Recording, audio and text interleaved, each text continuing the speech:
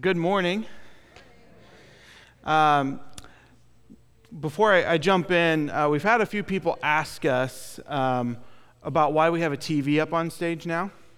And Ben talked to me before we started this morning, just said, well, did you just tell them why we have it? So really the long story short, for the longest time, Pastor Chip has really wanted to be like Vanna White. I said that in the first service, then I started wondering, does everybody know who Vanna White is?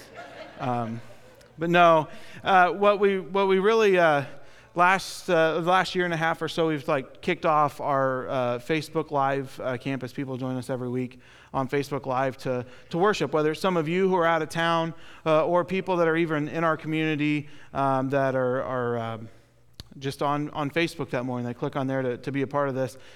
This kind of helps them see what's up here. They get some of the text stuff at the bottom, but they don't always see the whole thing or videos that we show or different things. And so this is kind of a way to bring them in on that. It also helps us as who are preaching and teaching that morning, give us something that we can stand next to and point to. We give Chip a hard time because he wants to touch things, and we tell him it doesn't work that way. But no, that's why we have the TV. If any of you have been wondering, and it's been a good thing so far. I talked it up last service, and then I had a technology fail. So hopefully this service we're going to do a better job with that. So to kind of back up what Pastor Ben talked about when he prayed for the 50th celebrations coming up. I've had the opportunity myself to be a part of a few of these milestone celebrations that we have at other churches that I've been at. And there's just something cool about getting together and celebrating the faithfulness of God to a community of people. I mean, when we get together and we worship in general, we get together and we celebrate the history of God with humanity, right? How he's created us, how he's interacted with us, and so forth. And this is just kind of a microcosm of that in our own community here in Napoleon. And I don't know, maybe this is your first Sunday here, but maybe you have been coming here your whole life. Regardless of whatever it is, this day is for everybody. We're going to celebrate what God has done, and we're going to look forward to what God is doing in the future. So I just invite you to be here in just a few weeks when we celebrate that on the 30th. And again, if you need any other motivation, you get to throw a ball at a target and possibly dunk Pastor Chip. So if you need that as motivation to come that day, that's there for you. We've been doing a lot, actually, to prepare for the 50th, though. We have had committee meetings. We've reserved things. We've got food lined up. We've been making travel plans and helping former pastors and staff members to come back and get to be a part of that day. We've done a lot of things. We've been in prayer a lot about that day and invite you to join us in that. We're really praying that the weather on that day cooperates, that there's no liquid sunshine that day, that we just get the real thing. But one of the things that we've been doing as we get ready for the 50th, though, is to go through the sermon series that we've been going through called Synced Up. And we're looking at the 7 churches that Jesus talks to in Revelation. And these 7 churches reveal to us things, both good things and both bad things that churches have a tendency to do. And we get the opportunity to look at their examples and to then look at ourselves, both where we've been and, again, where we're going to. And so we've been doing that. And again, for those of you who have maybe not had the chance to be with us, the letters that we've been reading are from Jesus and Jesus' view of the church 60 years after he left and ascended into heaven. And as we've been going through each one, we ask ourselves, which letter would Jesus send to me? Because this is a corporate thing. We look at these letters as a corporate body, but we also look at them individually. They teach us something about who we are in Jesus, as well as who we are as a body of believers in Jesus. So real quickly, just to go back and refresh, Ephesus was where we started. That's kind of the mother church.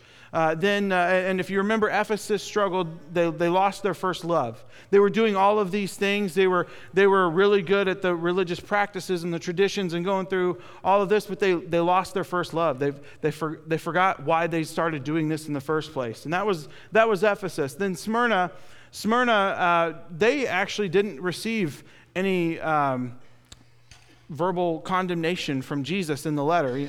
The common trend is Jesus shares who he is. He says maybe a good thing about the church, but then he lets them know what they're doing wrong. Smyrna didn't get that, but the thing that Smyrna did get was stay strong because you're going to endure persecution and even death. So even though they got the positive, they also received the word that, guess what? You're going to have to endure some persecution, and it's going to end possibly in the face of a starved lion, tiger, or in the face of a gladiator in an arena. But God has a crown for them for being victorious in their battle. So that was Smyrna. Then we looked at Pergamum and Thyatira together. And you remember they were kind of similar, and they had some good things going at both of those places. In fact, one of them, Jesus even says, you guys are even doing more now than when you started, which is good. That shows growth, that shows maturity, that shows a lot of good things. However, you're allowing things to seep in on the sides. You're allowing, Jesus used the names Balaam and Jezebel of the culture to kind of seep its way in. It's manipulating the gospel. It's changing the message. And you can't have that in a church.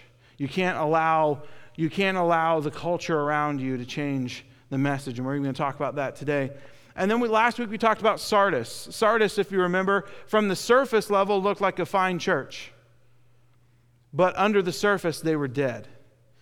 And just like when Jesus interacts with dead people in Scripture, what does he tell them to do? He says, wake up. Wake up. And he tells us to this church, listen, part of you has already died and it's gone. But if you want to save what's left, you need to wake up. And as Christians, as believers, sometimes we can allow ourselves on the surface to look fine, but spiritually we're dead. And just like Sardis, we need Jesus to tell us to wake up. And that's what we talked about last week. That's Sardis. Today we're going to move on to Philadelphia. Now the church in Philadelphia, it's located 25 to 30 miles southeast of Sardis. So it's really close there on that map. It's founded in 189 BC by King Attalus of Pergamus. It's named after Attalus' care and love for his brother. It was noticed by people how much he cared and loved for his brother. And so then it became known as the city of brotherly love, which so happens to be the name of our United States, Philadelphia city. The land was good and rich for agriculture due to volcanic ash. It sat along a fault line of sorts. And it had in the past had volcanoes that had erupted. The ash from the volcano made the soil rich. It was a big agricultural place. And so they were known for their farming and different things. It also sits as a main outpost, not a military outpost, but a main outpost on the Imperial Post Road. It's how information traveled throughout the Roman Empire. And it sat smack dab in the middle of it. It went right through Philadelphia. Philadelphia was kind of on the line in between Rome and then also into kind of your Asian countries as well. And so it kind of sat in a very key position, so much so that Rome valued it.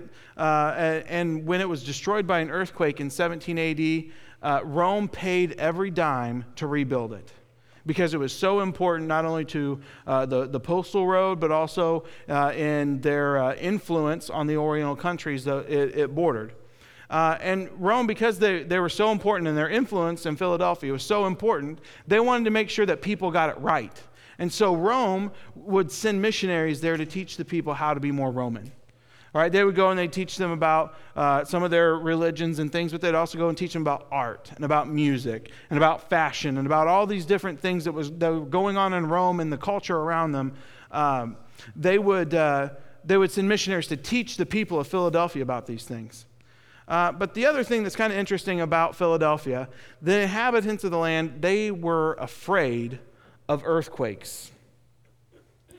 When you look at the ruins of Philadelphia from a current day perspective, you can kind of see why they might fear earthquakes. They had so many. In fact, the one that destroyed it in 17 AD was bad. That's just one of the major ones we have on record. The only thing I can kind of compare this to, I lived in Oklahoma for a decade and had the opportunity to live in Moore, Oklahoma for a while. Thankfully, got out of Moore, Oklahoma before the tornado came through in 2012 and hit and devastated the neighborhood just across the street from where my apartment was. But in talking with people that lived there in Moore, that wasn't the first tornado that hit Moore. And Moore, Oklahoma, people will not move back there now, because they're too afraid of the fact that a tornado could come at any point in time and tear up their house, and they'd be right back to square one. And so people are not moving back to Moore the way that they had lived there before the tornado. So that is very similar to these people in Philadelphia. They are scared to death of earthquakes. Keep that in mind, because we're going to come back to that. The last two things I want to share with you about Philadelphia: they have a large Jewish population. Sardis is a main hub for Jewish culture in that day. Sardis, like I said, was 25 miles away from Philadelphia. And so whatever was going on in the Jewish community in Sardis would also go on in Philadelphia. And there are thousands of Jews in the synagogue there. But the church that receives this letter, and they know this, I guess, through some Christian historians as well as a few others, but they know that there was only about 12 to 15 total Christians in Philadelphia at the time that this letter was written. So you have a culture that's sitting on the edge of two cultures, or you have a church that's sitting on the edge of two cultures. You have this main road that flows through that's not only bringing information, all types of information, but also trade things and different things, people traveling through there on a regular basis. And then you've got a strong empire that wants to make sure that those people that live there are as Roman as they possibly can be. And that's the setting to which you find 12 to 15 Christians meeting in a small home church in that city. And to them, Jesus, our Savior, writes a letter. And so we get to read that. To the angel in the church in Philadelphia write, "These are the words of him who is holy and true, who holds the key of David. What he opens, no one can shut, and what he shuts, no one can open. I know your deeds."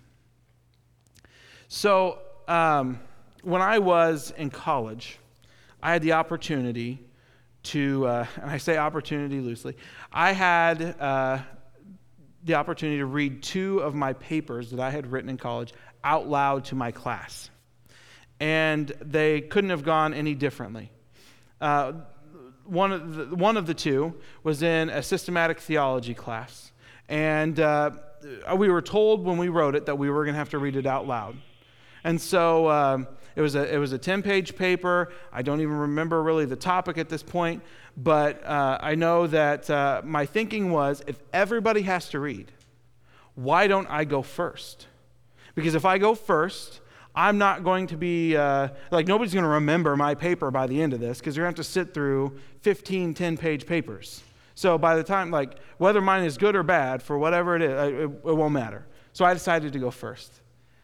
For the next 45 minutes after I read my paper, the professor stopped class and literally picked through my paper, point by point, page by page, and nobody else read their paper. And I was left devastated because I had written a very poor paper, I guess, at that point in time in my college career. And I hate it. I never wanted to read my paper ever again in that class. And we had opportunities every paper we read or wrote to read it in class. And I never volunteered after that point. But then the other paper that I read out loud in class was in my English Comp 2 class. And I remember we were writing video reviews or film reviews. And the only thing I really remember is that I had to review the movie K-19 Widowmaker. If you've ever seen it, it's about a Russian submarine that kind of goes rogue. And so I had to write a paper on that. And up until that point in my college career, I wasn't too, I did not enjoy writing, but I was told I was okay at writing until I got into the systematic theology class that was. And so I read that paper out loud in class. And just as that one professor stopped class and picked through my paper and tore it apart, this professor did the same thing, but the complete opposite way.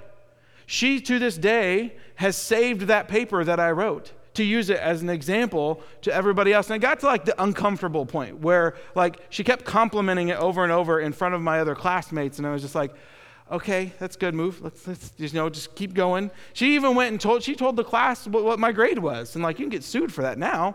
But she told the class how good it was. So here's, I give you those two scenarios because that's kind of what the church in Philadelphia is experiencing. See, we read these letters and it's really easy to think, oh, well, wrote the letter to Ephesus. We're going to send that on and it's just going to go. And then we're going to write this letter to Smyrna and it's going to go off. No, John wrote all these down and each church got the letter for every other church as well. They got, just like we're reading it now with all the letters intact, so were they. So they weren't just hearing about their own church, they were also hearing about what was going on at the other churches in the area. And every church, Jesus starts out the letter this way. He talks about himself. He kind of establishes credibility with himself. Here in this letter, he says, I'm holy and I'm true. So being holy and true, it tells us that Jesus, he's God and he's holy. And therefore, because he's God and he's holy, he cannot be around sin.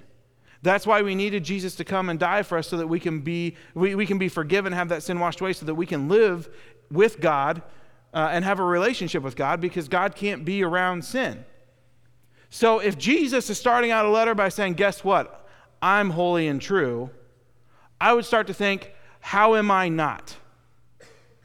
And then Jesus went on and said, what I open, no one can shut, and what I shut, no one can open. So basically he's saying, I have all of the power that I need. No, there's nothing that can change or manipulate what I do. And then he throws this part in. I have the keys of David. See, most of the Christians at this point in time come from a Jewish background. And so Jesus wants to establish credibility with them as well, saying, guess what? That means I am the Messiah. If I hold the keys of David, I'm the Messiah that you had been waiting for. And so he establishes that. And then he says this, he ends it with this opening part. I know your deeds. Now, normally, this is where the hammer drops, right? In all the other letters, this is where it changed. Jesus is going to let them have it for what they're doing wrong. However, we move on and we read this. See, I have placed before you an open door that no one can shut. I know that you have little strength, yet you have kept my word and have not denied my name. I will make those who are of the synagogue of Satan, who claim to be Jews, though they are not, but liars, I will make them come and fall down at your feet and acknowledge that I have loved you. Since you have kept my command to endure patiently, I will also keep you from the hour of trial that is going to come on the whole world to test the inhabitants of the earth. The hammer never falls on the church in Philadelphia. The church in Philadelphia is the good example. They're the template church. They're the church that all these other churches need to emulate and live up to. Now, guess what? They're probably the smallest one. You had the church in Ephesus who birthed all these other churches. They're the mother church. They're the church that should have their stuff together. It's the church in Philadelphia that's doing it right, with the 12 to 15 people. And there's stuff that we need to learn from Philadelphia. We can become a Philadelphia church, but there's some things that we have to do. A Philadelphia church does not let attendance bother them or keep them from their mission. It's really easy to get caught up when you're in church and when you're in the life of a community with who's here and who's not. How many people were here worshiping this week? How many people attended this class or this small group? What resources do we have? What facilities do we have? All of this stuff. It's really easy to get sidetracked with that stuff. But Jesus tells the church in Philadelphia, no, you guys, even though you've had little strength, even though your resources are little, you have endured. This is exactly what Jesus was talking about when he gave the parable of the talents in Matthew 25. And he ended talking to the first two servants in that. He replied, "Well done, good and faithful servant. You have been faithful with a few things. I will put in your care, or in your charge. I will put you in charge of many things." See, what's happening, we just read in that part that about the synagogue of Satan, right? That really strong line that there's all those people he's going to make come back and bow down and acknowledge that God loved those 12 to 15 Christians. Basically, what's this? They've been persecuted by the synagogue. And they're small in size. It makes me laugh, kind of think about, has anybody in here ever watched the movies or read the books, The Lord of the Rings? In here. A few of you have, okay? You notice that every battle in that whole series is like one side has got like a really small group of people and they're fighting this huge, massive army, and they always win. They always win. That's kind of what it has to feel like to be a part of the church in Philadelphia. And they've got this massive synagogue that surrounds them of Jews who persecute them and who take advantage of them and who just don't like them because they're moving in and they're telling them that they're wrong. And Jesus is telling these Christians in this letter, you're going to get the opportunity to lead them to me. And then they're going to realize that just like I love them, I also love you. That we don't often think of the ability to witness to people as a blessing, but that's exactly what Jesus is telling the church in Philadelphia. Guess what? You're small in number now. But pretty soon, all these thousands of Jews that live around you, they're going to come to their senses. They're going to hear from my Spirit. You're going to share me with them. They're going to believe in me, and they're going to end up realizing that, guess what? This whole entire time, I loved you guys just like I love them. And so that's something that's cool. And if we're a Philadelphia church, we are going to get the opportunity to do that. Who are your people that are around you that maybe they're not persecuting you per se, but they're people that are around you that don't want anything to do with the church, who don't want anything to do with the gospel that you live out on a day-to-day basis, who you could possibly have the opportunity to share Jesus with. God's opened that door for the church in Philadelphia, and God can open that door here in Napnaz as well. So then, a Philadelphia church also does not change their message to entice the culture around them. Guess what? When you go out every day and you get rejected by a group of people every day, it can kind of wear down on you. And it can get to the point where it's like, well, you know what? If we can make a slight concession over here, then it becomes political, right? Right, we have these strong political stances, but if we want people to join us in our politics, sometimes we'll shave little bits and pieces off so they'll come and join us. You hear politicians do it all the time. We presented this bill, but we know that they won't go with it if we don't take this out and do this and change this. So then all of a sudden, the integrity of the bill is compromised because we're trying to entice all these people to come and join us. They could have done that in the church in Philadelphia. They could have taken the gospel, they could have made concessions here and there to try to get the Jewish people to come and join them so that then in turn, because we're only talking about the Jewish people right now, but guess what? It's a huge city. It's a city that Rome cares about, that's sending people to it constantly. Think of the mission field and the opportunity that they have there in Philadelphia. But right now they're being smothered by this synagogue. And so they're trying to witness to them, and if they can get past them, then they can get to all the other people. It'd be really easy to make a concession in what they do in their message to try to get them to join them, but they don't do it. If they would have, Jesus would have written about it, and they wouldn't be the example church. Just like Chip has said multiple times throughout this series, we can know just as much about what's not there by what is there. And this is one of those opportunities, one of those moments.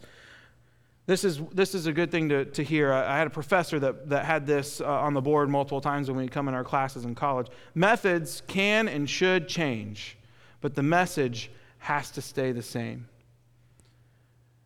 So we can change methods all day. And honestly, our methods should change with the times. As times and as culture around us changes, we should change our methods. Methods are chairs instead of pews.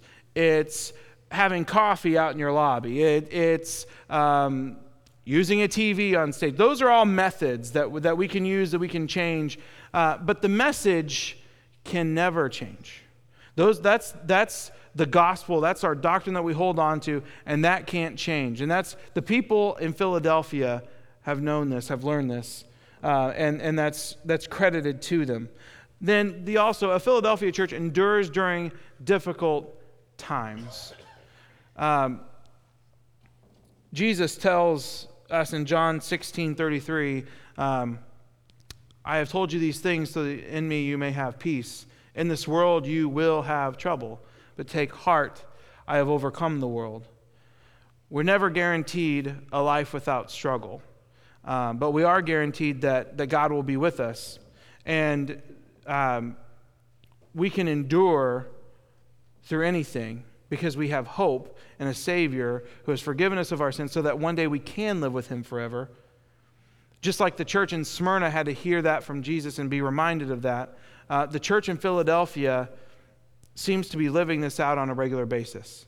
They understand that they can make it through anything for this period of time because they serve a God who's in control of everything. The last thing we learned is that even though there are troubles and trials, we can, if we follow Christ's example, we can be spared from certain testing and trials. Not everything, all right? We're not going to be spared from every trial, but there are certain things that, guess what? We're told that we are tested, right? Working with teens, I know at the end of every semester when they have their semester testing, there are some of them that are exempt from their finals because the teacher knows they know the material, right? Well, the church in Philadelphia, Jesus knows that they know it. He knows that they get it. They've shown it. So they are being exempt from some of the trials and testing. We don't know what that is, per se. Some people look into that and they view that as the rapture and the different things that are coming in the future. But most theologians say, they had to be writing about something specific. There was something going on that these churches were all going to have to deal with. But Philadelphia is going to be exempt from this because they've held fast to Jesus' teaching and the gospel. And that's something that is good for us as a church to hear. We can save ourselves some angst and some trouble sometimes if we just hold tight to the gospel. We can avoid situations that can be hurtful and uncomfortable and things if we just hold tight to the gospel and the teaching of Jesus. If we worry about showing people the love of Jesus and sharing the message that, guess what, you don't have hope, but hope can be found in Jesus. You've been searching, you've been longing for this. It's here. If we hold tight to that message, it will save us from a lot of hours of testing.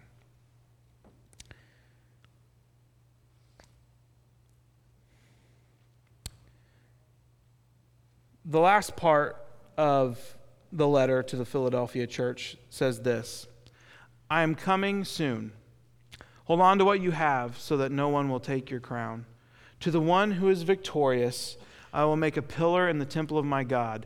Never again will they leave it. I will write on them the name of my God and the name of the city of my God, the New Jerusalem, which is coming down out of heaven from my God. And I will also write on them my new name. Whoever has ears, let them hear what the Spirit says to the churches. Jesus leaves them with two promises. The first promise is, guess what? I'm coming back. And this isn't a new promise from Jesus. Jesus makes this multiple times while he's on earth with them. Right? John 14:3, and if I go and prepare a place for you, I will come back and take you to be with me so that you may also be where I am. Right? When Jesus ascends into heaven in Acts, the angel says to the men of Galilee, they said, why do you stand here looking into the sky? The same Jesus who has been taken from you into heaven will come back in the same way you have seen him go into heaven.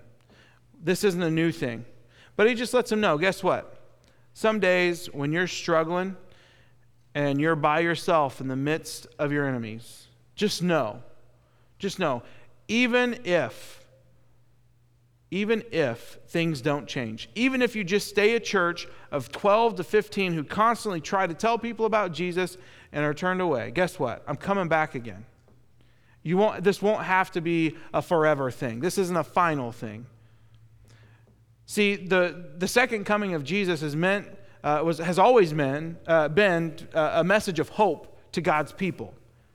I remember as a kid being so afraid of it, it would keep me up at night. I went to a camp as a teenager in high school, or not high school, junior high, and in Iowa in the 90s. And they showed us a reel-to-reel film called A Thief in the Night. Some of you may have seen it. It scared me to death. And then I went home, and then I read all these books about from the Left Behind series. And that scared me to death. And I was so afraid of Jesus coming back again and being left behind and not making it and going through all of these scenarios. And I was terrified of it. But that's because you hear it from a fictional point of view. Jesus coming back was never meant to be a scary thing. It's meant to be a message of hope. Not only these letters, but the whole book of Revelation is written to a people who are experiencing suffering and persecution and trying to advance the gospel against all odds into all corners of the world. And it was rough work. And John is telling them, guess what? Even if you lose your life, or if you don't, Jesus is going to come back and he's going to make all this right. So that was a promise that they got to hold on to. The second promise is just as interesting. The victors will become pillars in the temple of my God. Now, I told you guys to remember at the very beginning about being afraid of earthquakes. This is what happens to pillars and earthquakes. And they had seen this happen time and time and time again. And so to hear this promise would probably not be something that immediately would click with them as a positive. Pillars fall down. Pillars crumble. Pillars crack. And Jesus is telling us that's going to be our reward. We're going to become a pillar. The reward is becoming a pillar, but being set on the foundation of Jesus. It's the temple of his God. The world changes, shifts, moves all around, just like the earth quaked in Philadelphia. We deal with constant change. We deal with constant movement. The culture gets this view of things and then gets this view of things and gets this view of things. And so often it's totally opposite and against what we believe, what we feel, what we think is a church, what we're told is true. And Jesus steps in and he says, I am holy and true. In fact, in Psalms 62, we read this.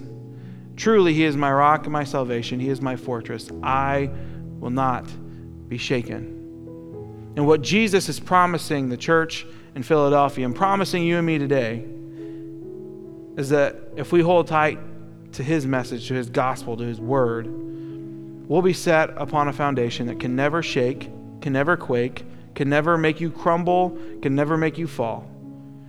And it will always be there. It will always be constant. And I can't think of a better message for us to hear as a church who's celebrating 50 years of God's faithfulness and looking forward to the next 50. That if we build our foundation on Jesus, there's nothing that this world, this culture can do to make us crumble, to make us fall, because we're set on something that's solid, that's constant, that's holy and true. And just like this is a message for the church, it's a message for you and me individually. There's a lot of different ways that we can set our foundation. I could sing the song for you, but I won't. We all learned it in children's church, right? The wise man built his house upon the rock. The foolish man built his house upon the sand. The rains came down, the flood came up. We know what happens to the houses, right? Individually, it's so tempting for us.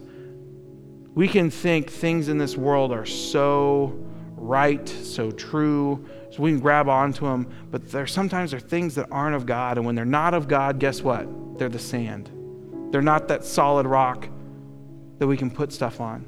The world convinces us that, no, this is safe. This is good. You should be a part of this. You should do this. This should take your time. This should take your money. This should take your energy. This should take all this. But guess what? If it's not God, it's not the foundation you need to be building your life on. And so the message that we get from the church in Philadelphia is to not only to endure, not only to face struggles, not only to be the minority in a culture that wants to do different things and other things. What we learn from the church in Philadelphia is to build our foundation on Jesus, because it won't quake, it won't move, and we won't have anything to fear. Let's pray. Dear God, we thank you for this day. We thank you for the message of the church of Philadelphia. We thank you for a church that we can look to for an example. We thank you that you are the same Jesus that wrote that letter, that's making those promises, not only to that church there, but to our church here in 2018 in Napoleon, Ohio. Dear God, I pray that we would live up to the example of the church in Philadelphia. I pray that we would get the opportunity, that you would open doors for us to go into our community and to share your word with people who may be in complete opposition to what we're saying. Dear God, I pray that your Spirit would go before us, that our conversations would be fruitful, that our interactions with people that we meet on an everyday basis would begin to soften hearts, would begin to just lead people closer to you. And I pray that we would get to be a part of it as NapNaz, as a church here in this community. Dear God, I pray that we would remember upon all things to make you our foundation. Everything on this earth will move, but you won't. Dear God, thank you that you're a God who allows us to be built upon you. You don't have to do that.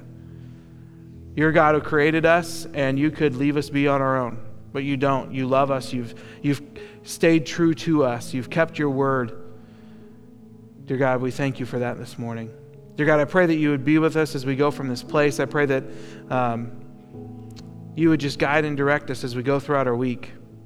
Be with the conversations that we have. Be with the opportunities that we have to show love to others. And dear God, we pray all of this in your name. Amen.